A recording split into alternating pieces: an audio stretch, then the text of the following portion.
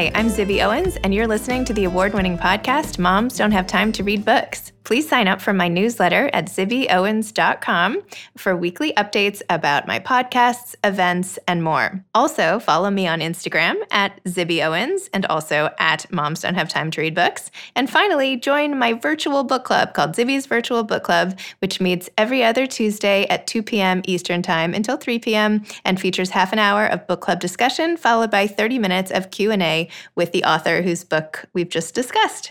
You can sign up on my website, zibbyowens.com, under the Virtual Book Club section, or even on Instagram under the link in my bio. I hope you'll find me in all these different channels and enjoy this podcast. Today's sponsor is Tim Tebow's book, Bronco and Friends, A Party to Remember, a new book from the New York Times bestselling author and football star. In a world that often expects everyone to look and act the same, standing out can make us feel less than. But as Bronco and his friends learn, bringing your own particular gifts to the party makes it more fun for everyone. This sweet story and adventure to remember reminds children and their favorite adults that every one of us is special, wonderfully made, and essential to God's big party. Find out more at timtebow.com/Bronco and Friends. Felicia Luna Lemus is the author of novels Trace Elements of Random Tea Parties and Like Sun. Her writing has been featured in numerous collections and has appeared in many publications, and she is currently the visiting writer at Pitzer College. Particulate Matter is Felicia's new memoir set against the wildfires that plagued California in 2020. This climate disaster served as a menacing backdrop as she chronicled her difficult year through a collection of still lifes, landscapes, and portraits in prose. The novel has been praised, in poetry. Well, you'll see. The novel has been praised by Booklist, NPR, Poets and Writers, and Good Morning America, where I had it on my list of books I was really excited about. Enjoy our conversation. Welcome, Felicia. Thank you so much for coming on Moms Don't Have Time to Read Books today. Thank you so much for having me. I'm thrilled to be here and get to talk with you. Thank you. Oh, you too. Okay, Particulate Matter. Do you call it a poem? How do you describe it? Because it's beautiful and made me feel so accomplished because, like, on this page, all it says is, don't they have an app for that? And I read an entire page. So I feel like this is the perfect book for people who don't have time because each page just has about one sentence, which is great. Well, I'm glad that it's handy in that way. That's wonderful to hear. Yes. Very handy. Not your intention, but a side benefit. Yeah, I think, it's creative nonfiction. I don't refer to it as a poem or memoir, but I think that it is a bit of both of those things. For me, it's just the best way that I was able to try to create a portrait of this particular moment in my life. And this was the form that it took. And in part, the funny thing that you say, for folks who don't feel like they have a lot of time to read, I felt like I didn't have a lot of bandwidth and energy and headspace at that particular moment to write. So I think part of it was, things came out in a very concise form, and then I edited it even more to get it even more exact in the ways that I wanted it to be. So it could be there's something to that. I could hear that. So for listeners who don't know, why don't you tell us about the story that is encapsulated in this work of creative nonfiction? Okay. Like, what is it you needed to work through? Tell us, like, that time and place and the emotion, which obviously comes across on the page, like, immediately. But for those who haven't read it yet. Well, thank you. This is a piece that I wrote when my spouse was very ill. There was a point where she developed it. She'd been a lifelong athlete her entire life and just an avid hiker, played all kinds of competitive sports through school, always incredibly healthy. And out of nowhere, she developed adult onset asthma. She went away for a business trip at one point to Seattle. We live in Los Angeles. So she went away to Seattle where the air is wonderful and, no air pollution or anything. So she was feeling much better with her asthma, came back home and literally could not breathe. And was just this emergency situation where the doctor said, it's truly a matter of life and death. You need to get to cleaner air immediately. So we lived in a very polluted part of Los Angeles. It was the air pollution that was making her sick. And it was an incredibly devastating moment for us to all of a sudden, I can't think of many things that are to lose a loved one and to feel the fear of at any moment, this person who I had a fairy tale, wonderful, happy life with all of a sudden might be taken away for no fault of her own. So I wrote this in that year that we were experiencing, we had to live apart for a while. It was just a really hard time. It was a very hard time. And at the same time, I think it was one of those moments where I realized that these everyday details that are so sometimes you're just rushing around in life that I don't notice I before did not stop to notice the beautiful things in the everyday. And all of a sudden I was profoundly aware of them and grateful for them. Just any little thing that could get me through to the next day and to try to get us through this thing that we're going through. So, and thankfully the air helped. So that's, been a wonderful change in our lives. But yeah, this is the book that came out of that. It's a love letter to her. These were the things that I noticed when we had to be apart, and I was just facing the possibility of losing her. And it was a horrible, horrible thing to think about. What did she say when she read it? I think, it's hard for both of us, honestly. I mean, it takes us back to a particular moment that we are so grateful to be past at this point. But she knows how much I love her. I mean, she's my one. And I think that, I think it's hard to read about a difficult moment in our life, but at the same time, it's a love letter. She knows it. She knows it's filled with love, and it's just how profoundly I adore her. That, it's the whole thing of when you love someone so much, when something happens, it's really devastating. I mean, it really shook the earth from under, I felt the earth shake when this was a possibility. So, yeah. It's also so timely because of everyone's sort of collective inability to breathe right now with the pandemic, emotionally, but also physically. I mean, this is the main effect that people have. When the COVID attacks your lungs and you can't breathe, and it's like everyone is sort of going through their own version of this hell at the moment. You know what I mean? So this, and the fires even in the book, right? And then there were more fires. I feel like it's your own experience, but you're closely tracking collectively, certainly what everyone in Los Angeles is going through and around the world, really. I mean, it's like a moment in time that maybe, I don't know I'm sure you couldn't have possibly intended it to mirror our reality, but it just goes to show how much your individual experience can really just reflect a greater collective. I don't know. That sounded like a total ramble. I hope you know what I'm talking about. No, thank you. I really appreciate that. I think it's just one of those things that, it was a profoundly vulnerable making human experience. And in whatever form that comes into our lives, we all experience it one way or other. And I don't wish that experience on anyone. And the pandemic that we've been going through, just the ways that it's so profoundly impacted people's lives and rippled out all across the globe, it's horrifying. It's really awful. But, at the same time, I feel like, I don't know. I'm hopeful that there's something in what I wrote that can give some comfort to someone who maybe has gone through something similar. There's so much beauty in the world. And also, we all have pain, and we all love, and we all experience loss. And if there's any way to have that human connection, I mean, I'd be really grateful for that. That would be really wonderful. I just even just flipping through randomly, these simple images you have, this bean and cheese burrito is, as always, too much for me to eat. Your half is waiting for you. And then, of course, it's tinged with, well, is this person going to come back? Right? Yeah.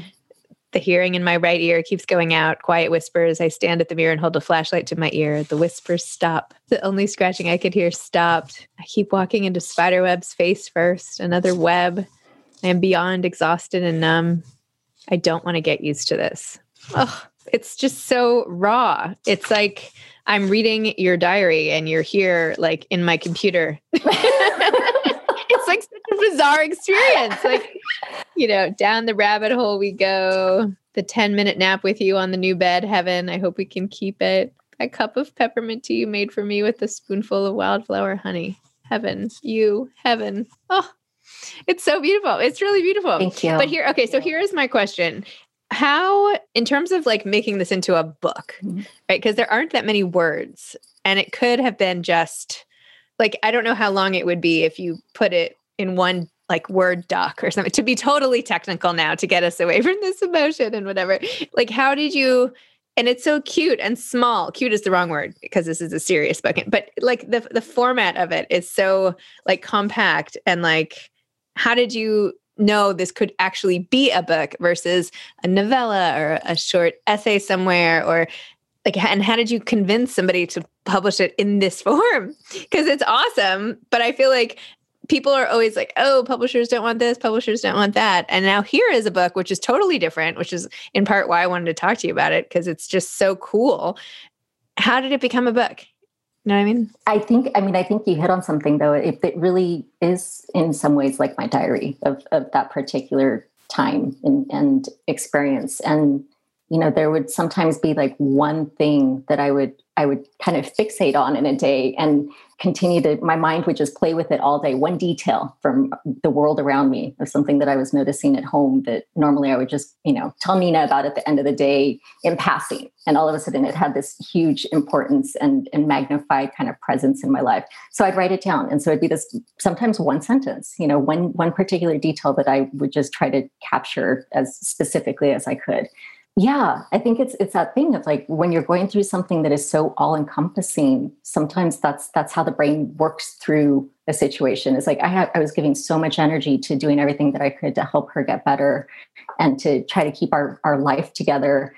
And sometimes all that I could focus on was one specific detail, but that's what got me through. It was that one particular beautiful detail, like a hummingbird's nest, just this magical thing that this hummingbird's nest fell outside our house. And all of a sudden it was there. And it was just like the most beautiful thing I'd ever seen in my life. And it gave me some hope, and it made me sad too, because I thought, oh, well, there should be little birds in here, so it was this whole mix. Everything just had the layers like that. And I'm lucky that I work with really wonderful publishers who are happy to take risks and are happy to try to push the boundaries of what's included in literature, and Akashic Books is just, they're amazing. That's what their whole purpose is to really expand those boundaries and to bring to the center pieces that may not be conventional in some ways, but that still really like speak to a human experience and hopefully are good literature. I'm hopeful that this lands in a way that,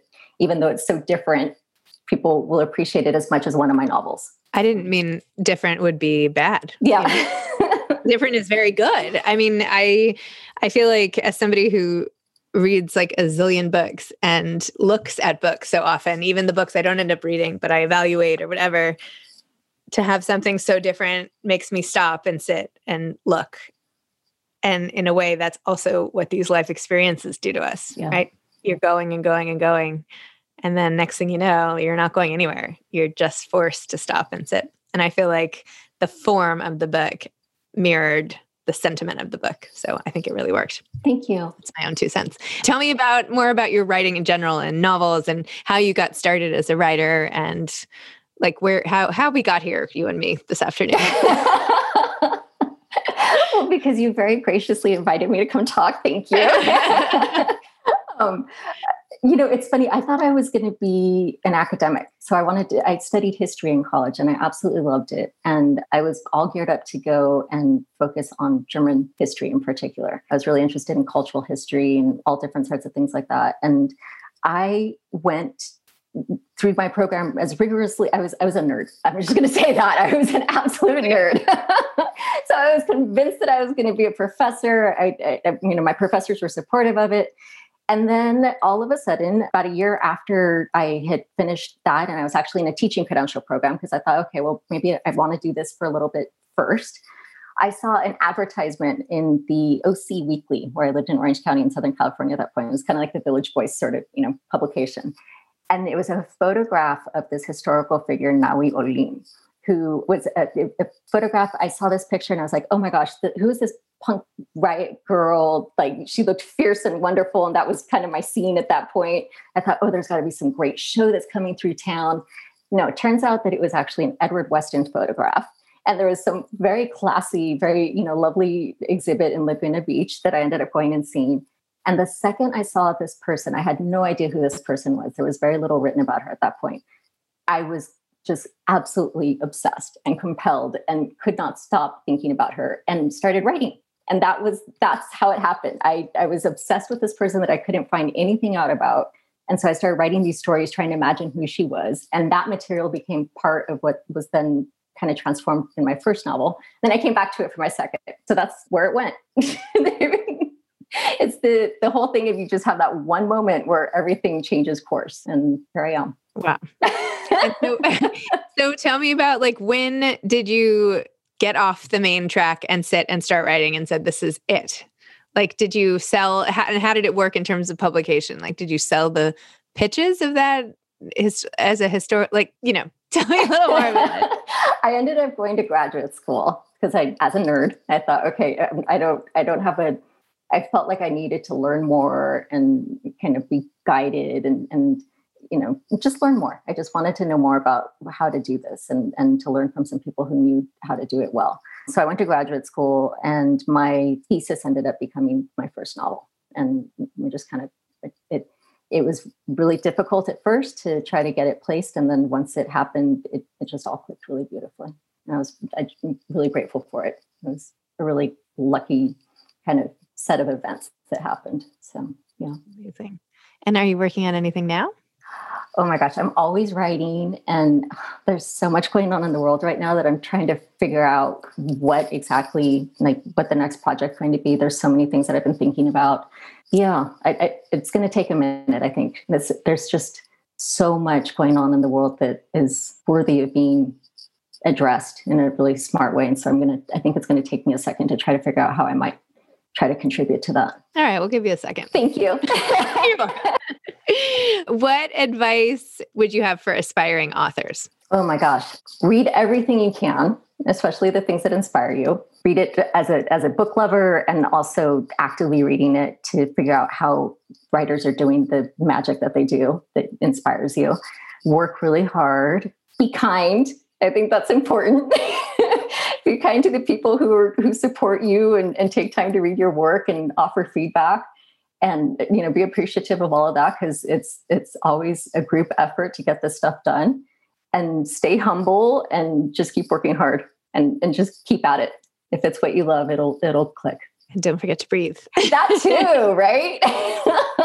And stretch. I always have to, especially right now with everything being on computer all the time, be sure to go outside and enjoy beautiful nature and, spend time with people that you find joy in, and stay human. I miss people. I miss people a lot. Yeah. Anyway, well, thank you. Thank you for your time. I'm so glad our paths have crossed in this bizarre format, such as it is. But thank you for talking about your work. And I'm glad that your partner is okay and that you guys got through this. And I hope you both have continued health and all the rest. So thank you. I really appreciate it. And to you and your family too. And yeah, thank you. Okay. All right. Bye. Thank you. Bye-bye. Thanks again to Tim Tebow and his book, Bronco and Friends, A Party to Remember, for sponsoring today's episode. Go check it out at timtebow.com/Bronco and Friends. Thanks for listening to this episode of Moms Don't Have Time to Read Books. Don't forget to follow me on Instagram at Zibby Owens and at Moms Don't Have Time to Read Books. Also sign up for my newsletter at zibbyowens.com and sign up for my virtual book club and meet lots of authors on Zoom every other week. Thanks so much to Steve and Ryan at Texture Sound for the sound editing. And thank you to Morning Moon Productions for providing this fantastic intro and outro music.